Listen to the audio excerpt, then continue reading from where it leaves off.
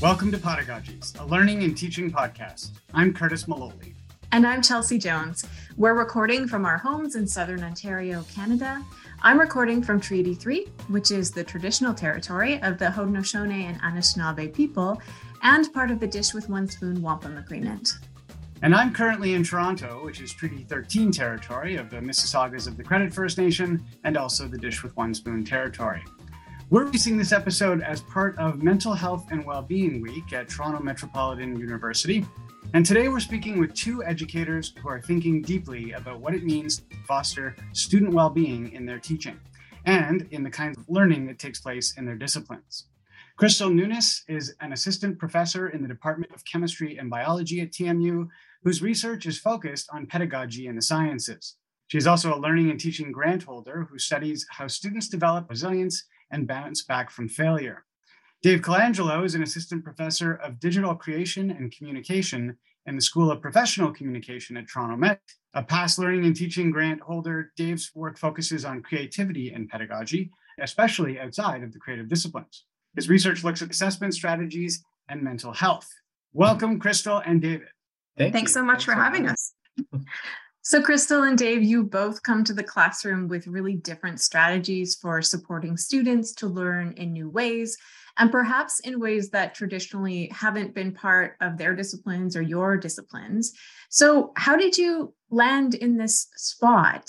Crystal, let's start with you. What motivates your work and how did you get here?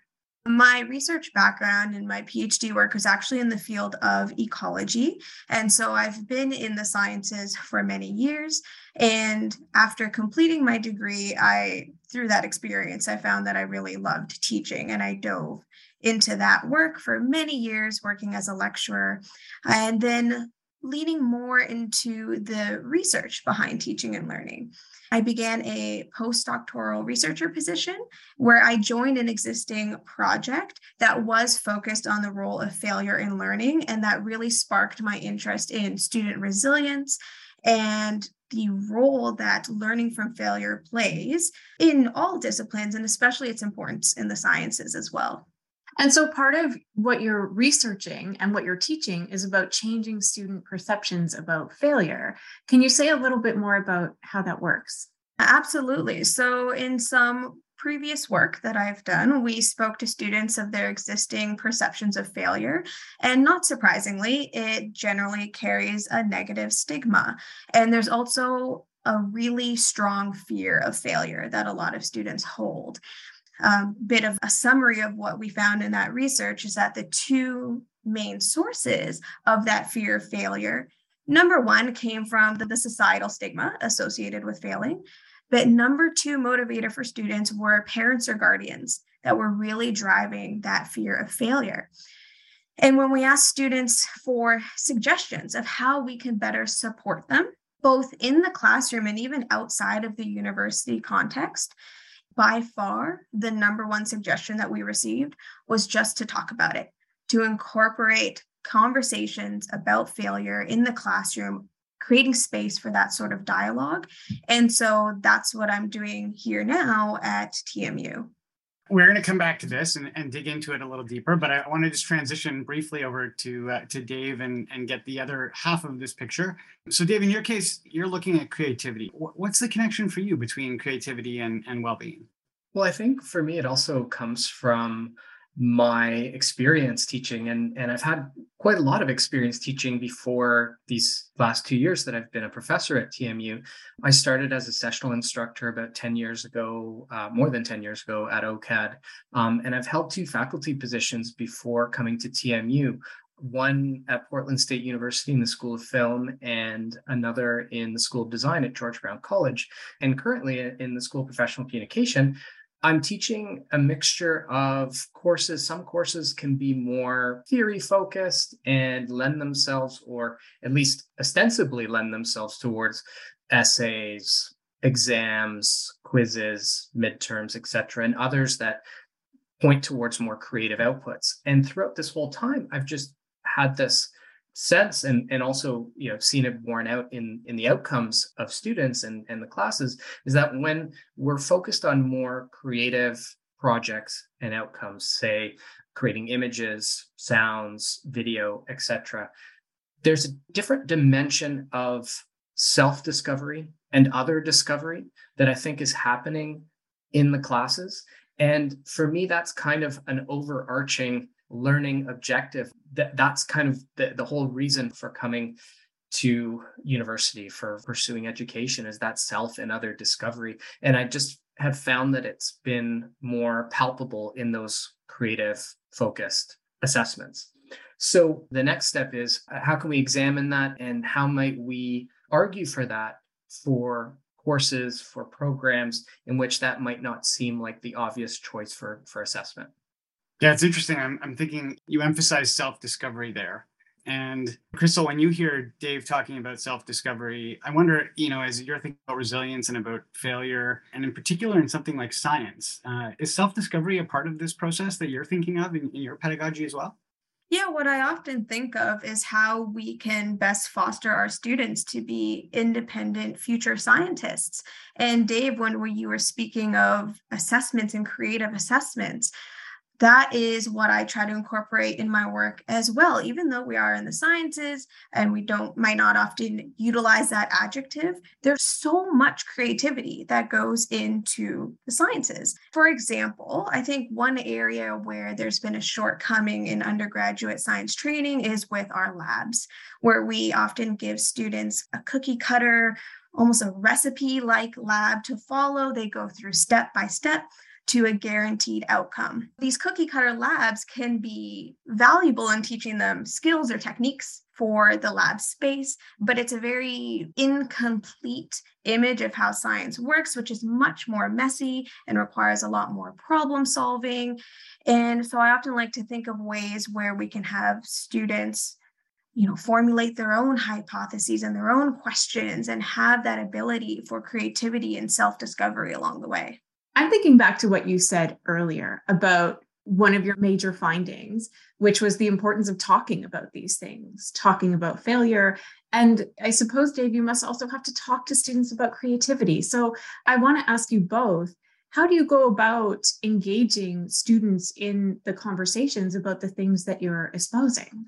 That's a really good question, Chelsea. I think being able to define creativity as something that isn't the express domain of the creative school and the image arts department and film and photography and graphic design and the areas that we might associate with that word, and breaking it down into what creativity is and what it can do and why it may be worth that student turning their explanation of how an mRNA vaccine works into a TikTok instead of just writing out an essay answer or a formula. For this, I really rely on one of our colleagues at TMU, David Gauntlet, who's written a lot about creativity, and he's got a book called Making is Connecting.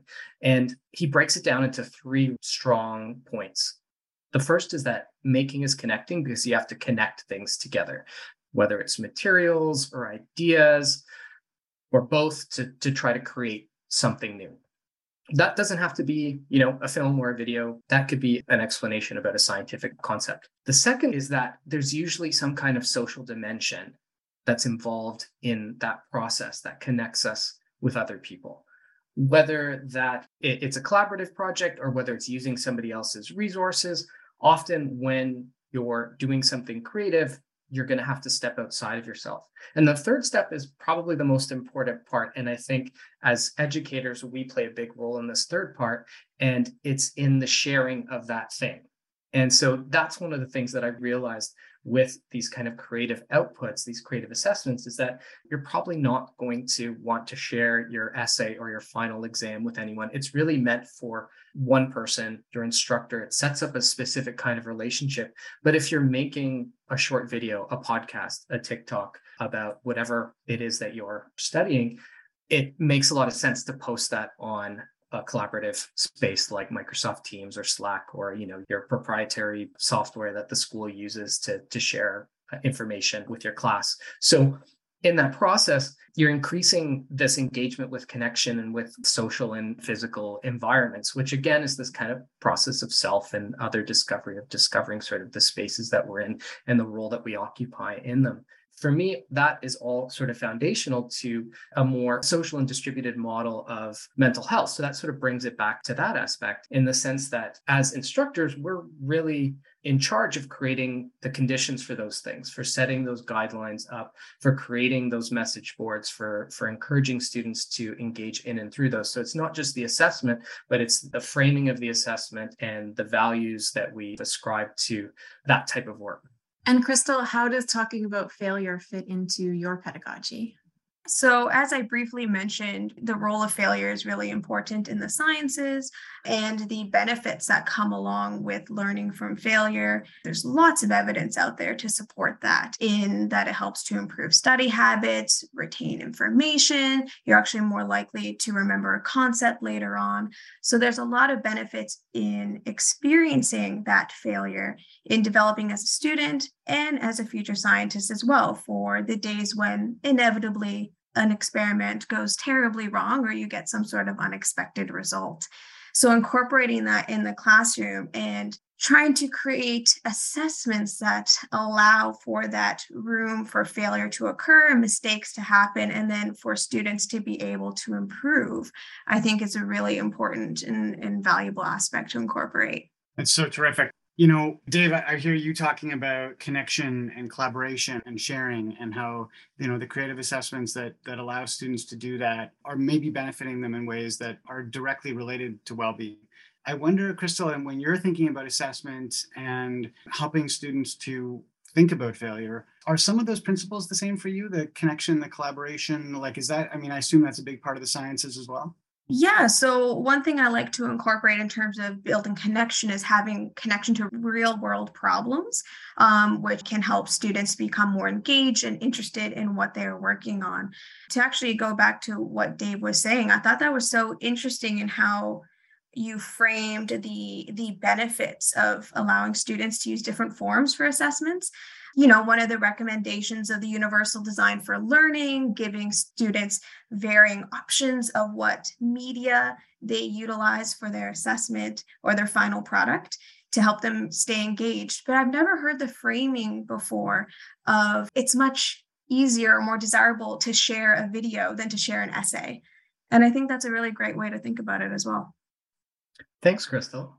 Yeah, I think hearing more about your work around failure helps me extend some of these thoughts and theories about creativity, in the sense that I think what's happening as well in these processes is the creation of an environment that can foster mutuality, trust, shared understanding, recognition that we sort of need each other in this process of discovery. And that can also help with creating conditions for failure to be less traumatic, right? And to be an opportunity to grow, instead of something that would sort of stunt your ability to move forward through a learning process. So yeah, it's really interesting to hear your thoughts and your research, and I'm starting to think about some connections between the two.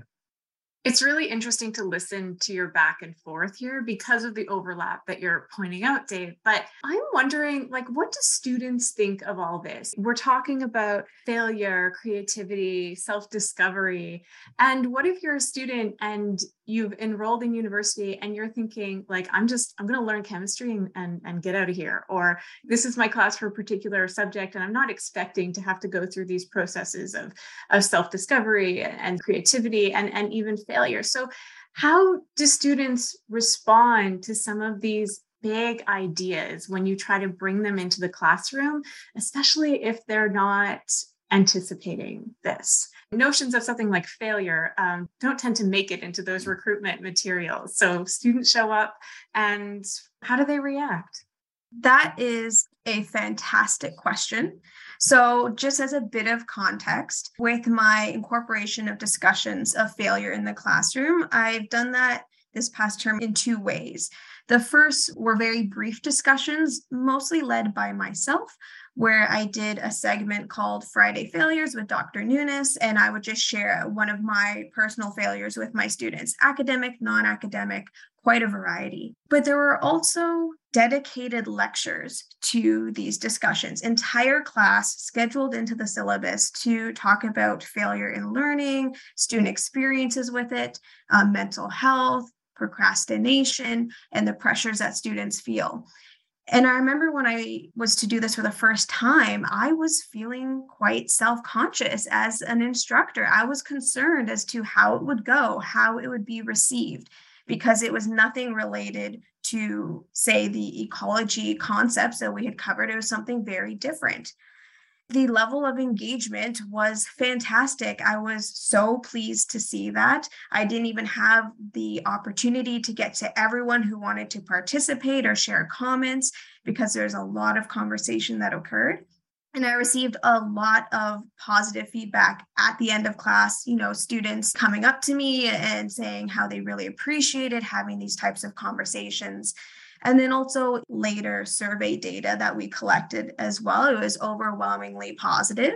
I will say there may be 2 responses of a class of 200 where there was a comment of, I would have rather spent this time learning about X science concept, but overall it was extremely well received, which was great to see. Yeah, I also think that's a really good question, Chelsea. And in a lot of ways, that's the question we want to pick up on with this project. So our learning and teaching grant, really what it allowed us to do was to do some research on the impact of assessment types on mental health and look at the potential of creativity to support mutual recovery in mental health. The next big step for us is to take what we created, which was an open educational resource that summarizes all of our research, have that as part of a workshop where we would bring instructors who are interested in applying some of this theory, and then for them to go out and rework an assessment and come back to us and give us that kind of feedback to find out, okay, how are the students reacting to it, and verify these hunches really that we have about connecting mental health to creativity to the kinds of assessments that we make. The other part of that came to mind was you both might be able to give me the correct name on this, but this idea of not grading contracts, but giving students kind of the option to decide what sort of level of engagement they want to have with the material and then evaluating them based on that. Yeah, there's like specifications grading. There's a whole specifications grading. Yeah. My instinct would be to think about how that could be incorporated as well. Getting back to universal design for learning, and that students may not want to engage in that way or feel safe enough to do so at that time in their lives. So I think that's important to keep in mind as well, is the flexibility.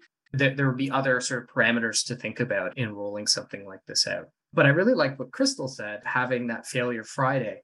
For me, a big part of this is modeling behavior, or modeling, an example of the work. So with all of the creative assessments that I assign, I'm always creating one myself and sharing it to begin with as a way of kind of kickstarting that process, or asking previous students if it's okay to share their work and doing so that the students can see that somebody's already got the ball rolling, or seeing the value maybe of them just engaging with somebody else's work and wanting to do that for their classmates. So I think modeling is a really important aspect. And that brings things back to what is our role as educators in supporting student mental health, right? That's a big part of our project. It was about saying, what can we do? That doesn't mean adding another 20 hours of work to our work week, which is already completely full, but how can we make adjustments within the framework of our positions to support student mental health? It's so interesting. You're both talking a lot about assessment. I mean, in a sense, this whole episode is thinking about the purpose of assessment. I'm reminded of a time a few years back. I was teaching an elective course, and I had students from all over the university. It was a sociology class in popular culture. So a creative assignment would have actually been a great assignment in a course like that. But I had an essay, and it was like, you had to have a writing component. And I remember this computer science student coming up to me at the end of the class, and handing me his paper and saying, "I'm so sorry. I just want you to know I love this class. It was my favorite class, but I'm really sorry about this." And then he handed me the paper. And I remember thinking to myself, something is really wrong here, right? Like, here's a student telling me he loves the class, but is apologizing for the assessment he's handing in. It made me think maybe I'm not thinking closely or well enough about what I'm asking students to do with the knowledge that they're getting. And really, both of you are talking about that. On the one hand, he felt like a failure just handing in the paper. And on the other hand, maybe that was not aligned with the goals I was going for. As I think about what motivates students, during the pandemic, we switched a lot of assessments. And I know the Academic Integrity Office got a lot more suspicions of academic misconduct during that time. When you think about the kinds of ways, Crystal, that you frame failure and provide opportunities for students to be learning, and Dave, this emphasis on creativity and getting the students engaged with their learning, can you make any kind of correlation at all in terms of like the amount of that academic misconduct you might see when you do these things? Maybe I'll start, Crystal, with you and then throw it to Dave. Yeah, so the role of assessment with failure, fear, failure, mental health, they're all linked. And it's something that I struggle with myself and think about a lot in my work. It's one thing to tell students there's many benefits to experiencing failure. There's much that you can learn. At the end of the day, they are working within an institution that uses grades as the primary measure of learning, and they are typically penalized for making mistakes. I think that's where careful consideration for our assessments comes into play. I've, absolutely, as other instructors have, experienced academic misconduct within my courses. A lot of it comes down to if there's a writing piece, say a lab report, for example, finding ones that are just lighting up with Turnitin, and they had been posted online to one of those many websites where students can pay to access other students' copies or to maybe a student from a previous term. This is something that I've dealt with and trying to rectify, and I think designing assessments to support resilience will hopefully also mitigate issues with academic misconduct. Maybe, hopefully, there's not too much out there in terms of the literature, and it's something that I'm just starting to explore now. But say, for example, what I'm thinking of implementing in my courses now is a scaffolded lab report. They're not just completing one, submitting and done. It's, the first stage is just come up with a topic. And then you're going to do the first section of the assessment. You'll get it back. You'll get feedback from a TA. And then the next section, you'll revise, you resubmit so that there's opportunities for improvement. So perhaps they don't feel the stakes are so high and maybe have that panicked decision to lean towards academic misconduct. And then it's also something that they've been building on throughout the semester. So they've already had a topic picked out since the beginning of term, for instance, and are just building on it slowly but surely, taking ownership of that topic. We'll see how well that supports both student mental health, fear of failure, providing that opportunity to revise and resubmit, and mitigating cases where students just at the end of term in a panic pull a document off the internet. Great example. That scaffolded process really, it's like a relationship you develop with the student. That's great. Dave, what about you? I think Crystal named so many important points there. Revise and resubmit, scaffolded, low stakes, no stakes, sort of entry points into any kind of topic, especially with these creative outputs. One of the modules in our educational resource looks at TikTok instead of exams. So allowing students to use whatever means that they're used to creating media in to create their assignments. So underneath all of that, what leads to academic misconduct, Crystal had mentioned, desperation, fear, disengagement. That's really, again, up to us to locate those pain points in the scope of a course. And how do we move those towards engagement, comfort, safety, joy in the process of going through these assessments? And all of those things Crystal said. And then, I might plug creativity again and say that part of what that is designed to do is to allow students to tap into their own sort of personal interests and voice, and to celebrate hopefully theirs and others in the process. I think back to my undergraduate education, and I actually started out in engineering, and it was very cut and dry, and it was not scaffolded, and it was like pretty intense, and there weren't any creative assessments. And the only sort of rush or bit of joy that I got was, if I did really well on that test, and, there'd be an A+ or a, 19 out of 20 or something like that. But there's so many other ways that we can get joy out of the learning experience. And if there had been an opportunity to share something with somebody else, to create and celebrate the achievements of my classmates, I think it would be a totally different environment. And those little hits of dopamine would actually relocate to that social space instead of that, empirical, very small and blunt instrument of assessment. Dave, something you said earlier really jumped out at me, and it's still on my mind as we kind of wrap up our conversation. And it's that when you ask your students to do creative assessments, you do them first, and you model them. And this stood out to me because I also ask my students to do creative assessments, or I offer it as an option. And I get all sorts of stuff. I get quilts, I get students dancing, I get students beading, I get video games, I get lots of great stuff that I've never, ever done myself. As you were talking, I was thinking, I would never maybe do those things because I might fail at them. And so what I'm wondering, and from both of you, is what is your advice to teachers who are listening to this thinking, okay, these big conversations about failure, they sound really interesting, or creative interventions sound interesting, but Dave and Crystal have all this research backing them up, all this practice. What would be maybe one piece of advice to a teacher listener who is interested in engaging in some of these interventions and just sort of making a start in their own classroom? Yeah, absolutely. I think that it can be overwhelming when a ton of options or suggestions are thrown your way.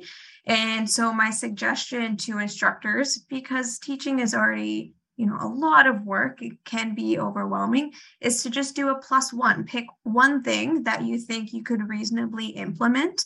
For example, what I had stated before, the Friday failure example, that's something really easy that you can take a couple minutes at the beginning of a lecture to incorporate those conversations. Or in terms of the full discussions about failure in your classroom, it might at first seem like quite a challenge of how could I possibly find space in my syllabus to dedicate an entire class to conversations about failure and mental health. But I promise it can be done with a bit of creativity and shifting around and really prioritizing learning objectives. And there's always some content that maybe doesn't have to be a priority, and making that space for those conversations. Getting started, I think Dave had mentioned the creation of open education resources, and that's one of the goals of my work right now with the Learning and Teaching Grant, is to, at the end, produce open education resources of these guided discussions, PowerPoint slide decks, so that if another instructor is interested in hosting these conversations, reach out. I am happy to share materials, instructor notes, anything that can support them. And Dave, what do you say? I agree with Crystal. I think start small. You don't have to rework your entire course. Try with just one small assessment, a small low stakes assessment. Provide options. So again, doesn't have to be all or nothing even within that one small assessment that you decide to rework. And yeah, just ease yourself into it and get feedback about it and check in with yourself about it and see if it works for you as an instructor. And then the other thing that I would say is that this isn't just about student mental health. This is also about instructor mental health. I mean, tell me what you would rather grade: a stack of essays or listen to a playlist of, wonderfully constructed podcasts from your students. I think there's a lot of possibilities there, and there's a lot of incentive there, I think, for instructors to think about changing up some of the ways that they design assessments, because we need a break too. And in the process, we also learn about ourselves and about others and create conditions for mutuality and trust between ourselves and our students. That's beautifully said, Dave. It's funny though, because You mentioned, would I rather mark a stack of essays or a group podcast? I was talking to one instructor that decided they were going to do a podcast assignment, but they had like 200 students. So she was like, that was really hard. I had to listen to 200 podcasts. I can only imagine. So class size dependent. Yes, definitely. Listen, that was great. Really want to thank you both. Really enjoyed you having on the podcast, and I really appreciate you joining us. This was terrific. Thank you so much for having us. And also a big thank you to instructional technologist Sally Goldberg-Powell, who produces this show. We also want to thank the Toronto Metropolitan University Centre for Excellence in Learning and Teaching for funding this podcast, and Brock University Centre for Pedagogical Innovation for its support.